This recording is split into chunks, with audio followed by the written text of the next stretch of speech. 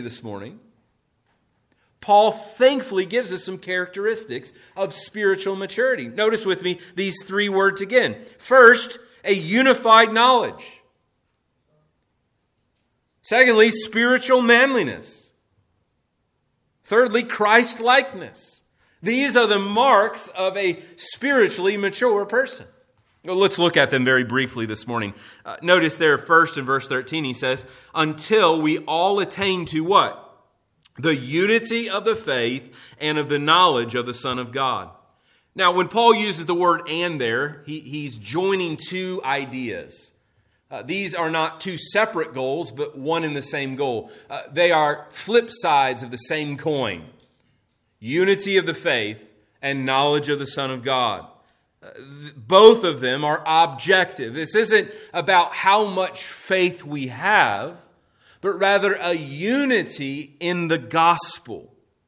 A unified mind. We all understand the same thing about the gospel. So this morning, if we're members of this church and all Christians, we have a unified understanding. This is why when you become members of our church, we ask you in the membership interview process, what is the gospel?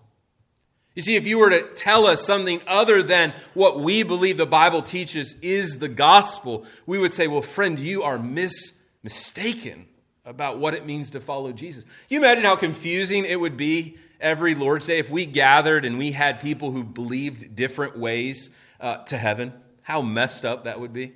How confusing. Why would we, we would be a mess.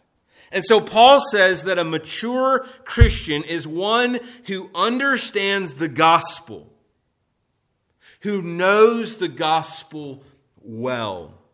In other words, their mind has been informed by the gospel of Jesus Christ. And so Paul here is aiming not at a unified heart, but a unified mind. You see, that's what the world does. The world unifies around the heart. Jesus unifies around the mind. Let me illustrate what I mean. It is easy to get a lot of different groups of people to become emotionally invested in something. That is why those commercials tug at the heart, not the head. They are getting you to buy products emotively, right? That'll make you feel better about yourself. You'll be happy, right? If you eat that or buy that, right? All kinds of people are watching that. Very different than you watch that, and they're all taken into that. It's emotive. It's not of the head. That's why we spin the way we spin, right? We go to the store and we're emotional buyers, right? We don't think like, I don't need to buy that. But what Paul here in the context of this verse is aiming at a mind that is renewed. Notice here, notice what I mean further down from this text in Ephesians 4, in verse 23. Notice what Paul writes. That Christians are to be renewed in the spirit of your minds. Emotions, brothers and sisters, are fickle. And so what we aim at then is transformed lives by transformed minds. Anything else is just behavior modification, right? If we're transforming people's minds, then we're transforming their lives. And so when we unite together, we are uniting around a common gospel. That's what unifies us. A common belief. Friends, this is why, if you've ever wondered why we read the Apostles' Creed, for example, or the Nicene Creed. I mean, let's be honest. How often throughout your week are you publicly reading documents that were written in the 3rd century? Not often, right? You're not reading much outside the 21st century. Why? Is it because we just want to be old and cantankerous and weird? No, because it displays our unity of mind. We all affirm what we're reading. I mean, frankly, we wouldn't be reading it out loud, I hope, if we didn't affirm what we were saying. More than that, we're unifying ourselves with Christians beyond ourselves. We are saying that we're not the first folks on the block to believe these things. No, there is a history of 2,000 years of Christians who affirm these things. And so that's why we regularly read these doctrinal statements in our services with this aim in mind. And so as Christians, we have this unified understanding of the gospel. We believe that God created humanity. And that because God created us, we are accountable to Him. We believe that God is good and created us good and righteous and holy. But because of our own sin, we rebel against God and we live life the way we want to live it. That man by nature is a sinner. We are honest about ourselves, for the Scripture is honest with us. But the hope that we have is in the gospel of Jesus Christ, that Christ came, the Son of God, fully man and fully God. He came and died the death we deserved, living the life we should have in perfect obedience. He went to the cross to die for our sins in our place. When Jesus is on the cross, He's on the cross not because of His sin, but because of your sin and my sin. And our hope is in the fact that Jesus isn't in some tomb in Jerusalem this morning, but that He ascended, He rose from the dead, and He ascended on high, and that He reigns, and that He will come again. But that isn't just the gospel, brothers and sisters. Because if we don't respond to that message, if we don't turn from living life our own way and turn from our sin and trust in Jesus alone for salvation, we will not be saved. So do not misunderstand what I mean this morning by a unified mind. You might affirm everything I just said, but if you are not living a life of repentance and faith, you have no hope of eternal life.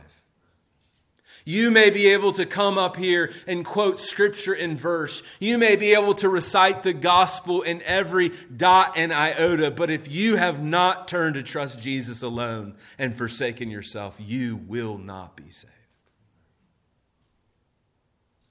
But as Christians, we are unified in the gospel. We are unified in our understanding of the knowledge of the Son of God. We are all in agreement this morning that Jesus is fully God and fully man. We're of all like mind that Jesus is alive today, that He reigns victorious over heaven and earth. We're all clear about who the Son is. This is, of course, what separates us from other groups that try to, hang out with us. The Mormons, for example, or the Jehovah's Witnesses. Brothers and sisters, we cannot be of unified mind among them, for they do not have a unified understanding of the Son of God. And so one of the characteristics, as we see, is a unified knowledge. A growing church is a church that is regularly having its minds transformed by the gospel and the word of Christ. Notice here the second characteristic, to mature manhood. Now, I know, ladies, you're going to be discouraged by this because you think, man, I'm a lady, I don't want to be a man. But Paul's point remains the same, right? To mature manhood, spiritual manliness. Paul doesn't use the general term that he could have, mankind or humankind. He doesn't do that here. He uses an intentional word that means man. A man's man, a manly man. But he doesn't mean, right, a man who is manly, right, externally. No, he's after the characteristics, right, of manliness. Someone who's stable, someone who's steadfast, someone who is immovable, someone who isn't running after all the different things in the world. A man is one who has eyes focused that aren't roaming around. Of course, Paul here is contrasting, right, the man with the child in verse 14. Spiritual manliness. The image is clear. A spiritual manhood is one who is stable, who knows what they believe, can't just be easily blown away. Brother, sister, could you be described as that? Someone who's spiritually mature in your faith? Who knows what you believe and is willing to stand on what you believe? Now, I don't mean about political matters. I mean about biblical matters. Because I find among us that sometimes we can stand strong on political matters, but we're weak on spiritual matters. Mature man is one who is strong, right? Someone who's manly is someone who you find safety in, right? You know that really strong dude, right? You want to hang out with him, right? You're like, he's a man's man. He's not afraid of anything. He's like David. He's going to rip the lions and the bears apart, right? That's who you want to be around. Well, a spiritually mature man is the same. There's safety and security and there's strength. Now, of course, we're not talking about a gender here. We're talking about men and women who are spiritually mature, who stand strong and stable. This is what Paul writes to the church in Corinth, or in Colossae, Him we proclaim, warning everyone and teaching everyone with all wisdom, that we may present everyone mature in Christ. That's the aim of this. Mature in Christ. A characteristic of a maturing church is a church that is stable, strong, and steadfast. Notice here another characteristic here in verse 13. The aim and goal of church growth should be to the measure of the stature of the fullness of Christ. Paul strings together a bunch of words there, doesn't he? To the measure of the stature. Right? He's got the ruler out. And he's measuring the stature of Christ. Now in our minds, he's using some wordplay to put an image in our mind, right? Of a strong man standing, and he's measuring him, and he's saying, look how strong he is. Now, of course, he's not speaking literally about Jesus' external appearance. But he's speaking here about the glory of Christ and his righteousness and holiness. This is, of course, what he's talked about throughout the book of Ephesians, about the fullness of Christ. Remember, turn with me just very briefly back to chapter 3 in verse 19. Remember Paul's prayer. He was praying for the congregation. He wanted things to happen. Verse 19 of chapter 3 writes, I pray that you would know the love of Christ that surpasses knowledge, and that you may be filled with all the fullness of God. Well, the fullness of God is represented in the fullness of Christ. In other words, we could summarize it this way. The aim of church growth is Christ-likeness. The aim of our individual spiritual growth and our corporate growth together is to be like Christ, to reflect his character in our lives. Brothers and sisters, this is why I want to commend to you the regular reading of the Gospels.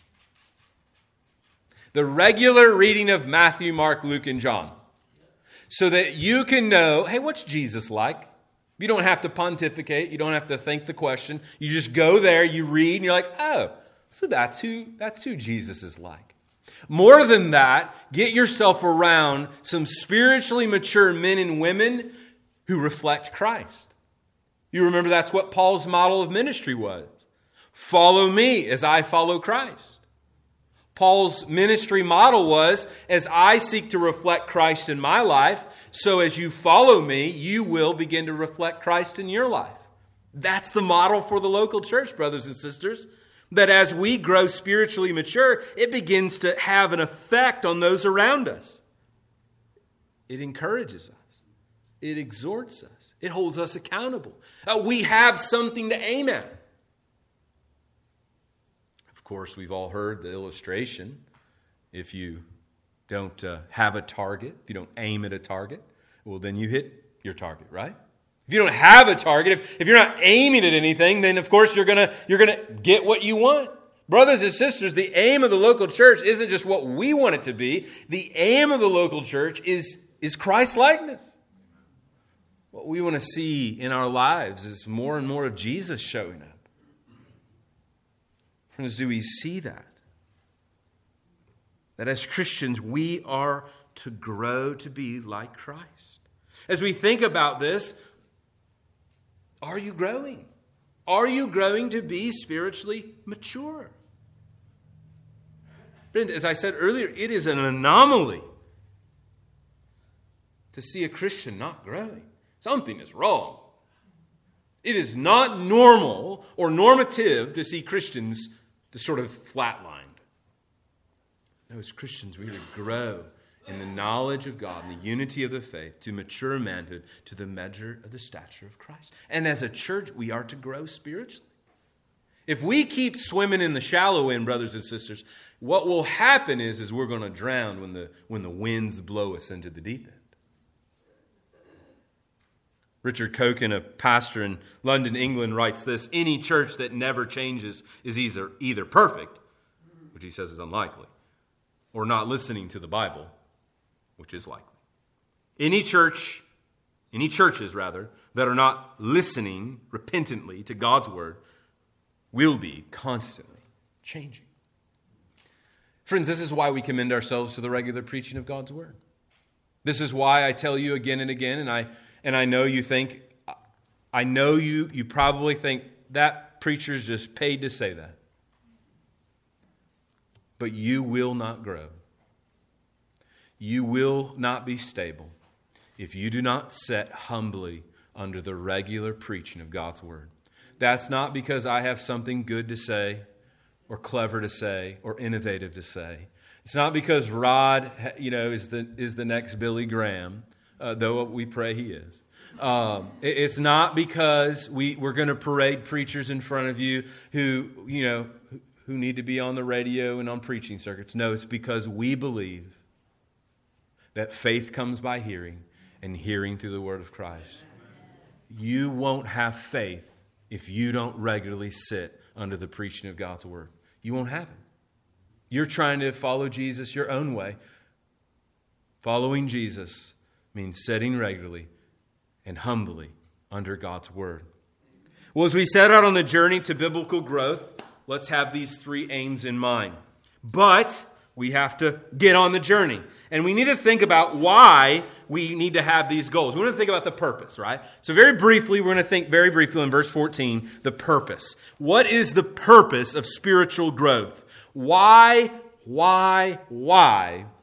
should we have spiritual maturity in our aim?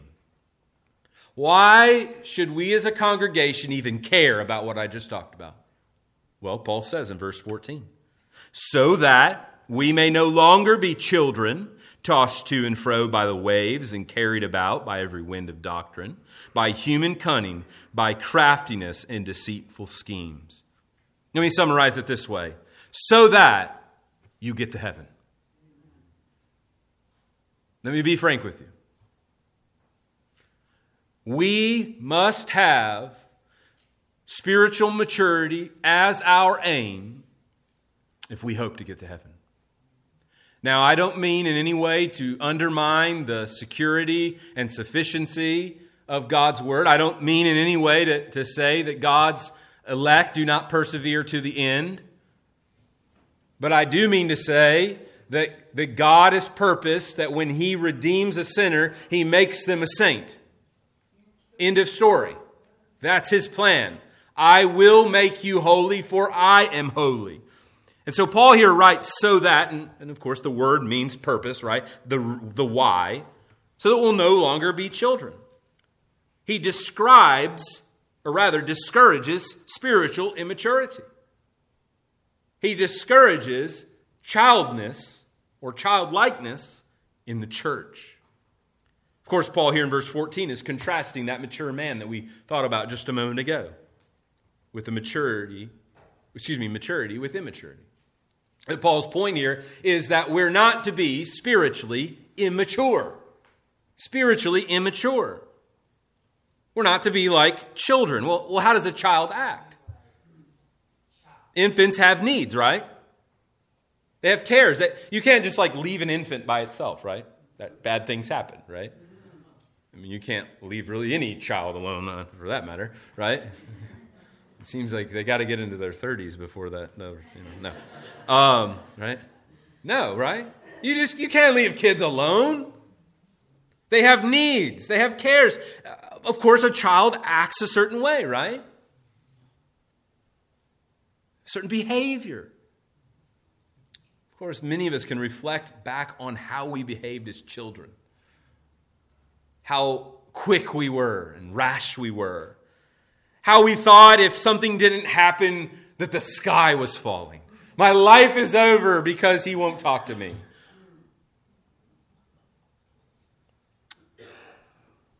But do you know children are also quite draining, right? That's why the moms with the newborns look like they, have been to hell and back, right? Their eyes they look rough. It's draining to have kids, right?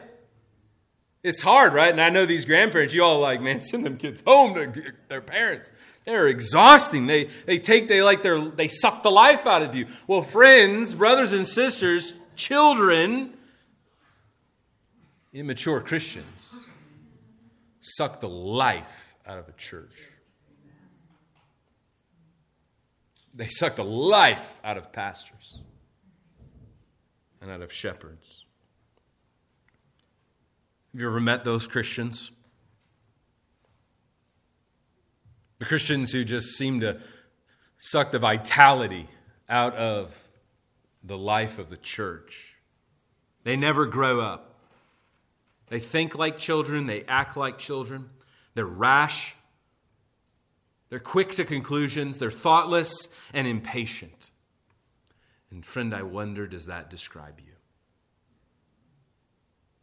Are you immature in your thinking? Are you immature in your behavior? Oh, we heard that text earlier from our sister Stephanie where she says, where the author of Hebrews says, y'all should be like eating meat, but you're all still drinking bottles. I mean, think about how silly that would look if we were to have a potluck dinner and all we had was bottles, right? That's not very attractive, is it? Well, I tell you, if we had a visitor that Sunday, they'd never come back. Those guys are weird. I bet you if we got Dr. Beef to throw down some filet mignon, people would be coming back and back and back. When's the next potluck? Those people don't mess around with crock pots. Brothers and sisters, it's the same way spiritually. Do you understand that people are not attracted to immaturity? Who wants to go hang out with a bunch of immature people? No, they want to hang around people who know where they're going and have a plan to get there. Who are stable and steadfast. Who are not driven by the winds of culture and the fads of church growth. As Paul writes to the church in Corinth, brothers and sisters, do not be children in your thinking. Be infants in evil, but in your thinking be mature. Well, very briefly, Paul describes here in verse 14 spiritual immaturity. I've mentioned them throughout, but I'll just highlight them for you quickly. Look here in verse 14. Tossed to and fro by the waves and carried about by every wind of doctrine, by human cunning, by deceitfulness, or craftiness rather, and deceitful schemes. Spiritual immaturity is marked by an unstable faith, tossed to and fro. It's marked by a lack of direction, driven by every wind of doctrine. But let us ask, James writes, without doubting, for the one who doubts is like a wave of the sea that is driven and tossed by the wind. The image is clear in our mind, right? If we were to get on a boat and we're in the midst of the ocean being tossed to and fro and the wind was driving us, we have no control, we have no direction, we are unstable, this ship is sinking. And so it is those who are easily drawn away. Brothers and sisters, I've heard it and I've seen it even among us.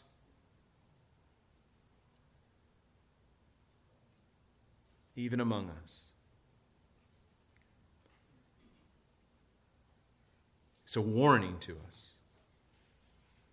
It's a purpose for us. Why we have to be in the Word. Why we have to be sitting under the preaching of God's Word and good biblical teaching. Because when you leave this place, the world will blow you and toss you. And who knows where you'll end up. A spiritually immature person is one who's easily drawn away. Notice Paul continues. He says, by human cunning. The word Paul uses here literally means playing dice. What we would say, playing with loaded dice. By human cunning. Teaching that masquerades as the truth but undermines the gospel. Friends, it is no wonder Paul would write that the devil masquerades himself as an angel of light. You know, false teaching is so close to the truth that if you didn't get the Bible out, the microscope of God's Word, you wouldn't see the difference. False teaching is not in your face, okay? It's slow and subtle. It whispers at you. Moses warned the Israelites when they were to go into the promised land. He warned them. He said, you better be careful that you are not drawn away, that your eyes and hearts are not drawn away. That can happen to us. The author of Hebrews warns us in this way, do not be led away by diverse and strange teachings, for it is good for the heart to be strengthened by grace, not by foods which have no benefit to those devoted to them. Friends, if you flirt with false teaching will win. You understand, when you play with loaded dice, who wins, right? You don't win, okay? There's a point. It's the person that has the loaded dice that wins. And Paul is saying, if you mess around with false teaching, if you're spiritually immature, you will be duped. The house always wins, Paul says, and your soul will walk away empty. Brothers and sisters, false teachers do not play by the rules. They are dirty in their practices. They are cheats. So we must be grounded in the truth. Oh, we've said it often, right? Those who, study counterfeiting, they don't study counterfeit bills. They study what's real and true and right. That's how they can spot the fake, because they know what the real thing is. And brothers and sisters, that is true for us today. Also, we see here in verse 14 that spiritually immature are those who are easily manipulated by craftiness and deceitful schemes. Paul uses the same word that Moses used in Genesis 3, describing the devil as a schemer. He'll use the same word in Ephesians 6:10 to say that the devil prowls around scheming. He's a schemer. He wants to take you away. False teaching aims at one thing very clearly, and that is our sinful desires. This is why the prosperity gospel is so popular and why you can so easily be taken into it. This is why God and Country can be so popular and you can be taken into it.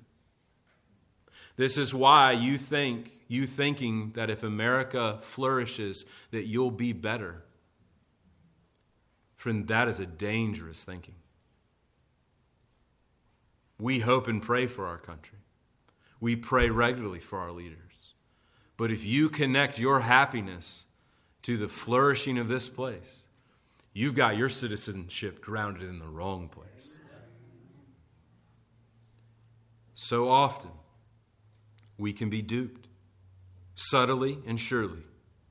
Do you see it, though, as your responsibility as members of the church to have this purpose, to pursue it? And as a congregation, we want to have this sort of clear biblical goal in mind. We want to see The goal is spiritual maturity. We want to see the purpose of our gatherings is to protect us from false teaching and to warn us from spiritual immaturity, to warn our own hearts that if we don't watch it, we too will be like children drawn away. Well, as we continue our journey along, in our next step, we see finally that we are to have the right means forward. How do we grow spiritually? How do we grow spiritually? I've summarized it in 2 words. Word, work. Word, work. If you commit that to memory, that will suffice in your mind to have the means to spiritual growth. Word, work. Paul, look in verse 15 how he outlines these 2 ideas. Rather, speaking the truth in love, we are to grow up in every way into Him who is the head, into Christ, from whom the whole body, joined and held together by every joint with which it is equipped, when each part is working properly, makes the body grow so that it builds itself up in love. Well, you heard it twice there. The body grows, right? Well, sandwiched around we are to grow, he gives us 2 means to spiritual maturity. The Word and work. The Word of God being spoken by the people of God and the work of serving others. These are not themes that have been foreign to us as we've studied throughout. That we are to grow in spiritual speech. Look what he says in verse 15. Rather, speaking the truth. Speak the truth, he says. Well, the truth is a reference back to the gospel. Speak the truth about the gospel and about Jesus. This isn't rocket science, he says. All you need to do to spiritually grow is to have on your lips, in your mind and heart and in your mouth, the words of Christ. The truth. The truth. See, that's what we're doing. See, we live in a world of lies. And what we need to hear is the truth. The enemy is deceiving us every day. If you eat this, drink this, put this into your life, you'll be happy. A lie. A lie. A lie. If I only won the lottery, I would be happy. A lie. The truth of God's Word reveals that. And we hold them up and we're like, oh, okay. Afflicted saints to Christ draw near. That hymn can't be sung in a prosperity gospel church. That just can't be. Because there's no place for affliction in the life of a Christian. But if you were to open your Bibles and read 1 Peter, affliction is very much a part of the Christian life. Trials and suffering are very much what it means to follow Jesus. What more than Jesus mean when he said, take up your cross and die? Well, he kind of meant that. And so we want to grow in spiritual speech. Paul would commend the church in Colossae, let the word of Christ dwell in you richly, admonishing one another and teaching with the word. And so we want to be about the word. I'm all for a private, individual devotion time with Jesus. That's awesome stuff, man. You need to be doing that. But you're not commanded in Scripture to do that. Where you are commanded in Scripture is to use your mouth to encourage others with Scripture. Admonish one another in teaching with the words of Christ. And so we want our mouths to be informed. We want our lips to be informed. We want to be informing others with the words of Christ. Second mean, growing in service. Now, Paul returns this metaphor of the body. And I know it looks funky and weird, and it's like, okay, what is he saying here? Let's just unknot this knot really quick. Let's untie it really quick, and we'll be done. Verse 16. From whom the whole body, joined and held together by every joint with which it is equipped, when each part is working properly, makes the body grow so that it builds itself up in love. Now clearly, as you read that, you can see the result is a grown church, right? Well, how does a church grow? Well, notice here you have to have joints that hold the body parts together. The body parts are the members. The joints are the ministers. The ministers have been given to the church to equip the saints for the work of ministry, for the building up of the body of Christ. And so the ligaments that join the members together to get them working, right? Like, you can't move without your ligaments, right? You understand that, right? You could maybe try to throw yourself at something. But your arms are not going to move. Your fingers aren't going to move. Nothing's going to move without those little tiny ligaments. And of course, without muscles. But Paul's point here is that as the ministers work to equip the saints, the saints have to do something, right? The ligaments can be doing all the work, but if the body parts don't move and function, then it's pointless. Notice this phrase he has here. When each part of the body is working properly. Well, what does Paul mean there? He means that when the members are doing ministry, the church grows. You could say it negatively. When the members are not doing ministry, the church doesn't grow. Doesn't happen. No more than if your ligaments and bones don't move when you ask them to move, will they move? And so as Christians, we are to grow in spiritual service to one another. Brothers and sisters, do you see it as your personal responsibility to care for the spiritual maturity of this church? Let me say that again. It is your responsibility, not the preacher or the elders or the deacons or the Sunday school teacher or whoever you think it is in your mind. If you're a member of this church, it's your responsibility. This is a congregational church. If you don't want that responsibility, join a Presbyterian church. Seriously.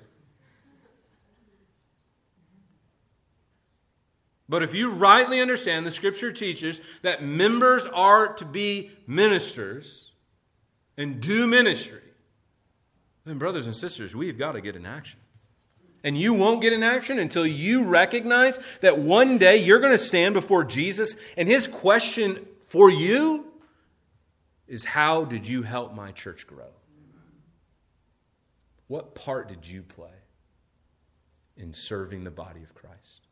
What ways did you minister to the lives of saints? He's not going to ask you how much you gave. He's not going to ask how many Sundays you attended or all these other things. All are important. But did you minister? Finally here, I want to point out one thing. If we have the right means, but we don't have love, it's without. The lack of love in the church undermines all the energy that goes into spiritual growth. There's a lot of energized churches out there, but ones that don't have love. Brothers and sisters, let that not be said about us. In all the energy we have into preaching, the preachers have to preach in love. If your point is just to correct others and just kind of point out their problems, and it's not issued from love, just keep your mouth shut. Because you're not really building anybody up but yourself. The manner in which we go about these means must be in love. As Paul writes, if I speak in tongues of men and of angels and have not love, I'm just a noisy cymbal. I'm just making a bunch of noise. Ineffective. Brothers, let us genuinely love one another. We may grow old. Our bodies may decay, but as Christians, we continue to grow in vitality and strength. Paul told the church in Corinth that though my outer self is wasting away, my inner self is being renewed day by day. Friend, what an encouragement in the face of this frail world. We are being built up for another world. We are being prepared each Lord's Day and throughout the week as we do this work for a spiritual world, an eternal world. That means that what goes on here has eternal significance for that day. We are preparing one another for eternity with Christ. And so let us set out on the right course. Let's have the right aim in mind. Let us go about it with the right purpose. And let us use God's means to grow His church for His glory and our good in Christ. Let's pray. Father, we pray this morning that You would be glorified. In Christ's name we pray. Amen.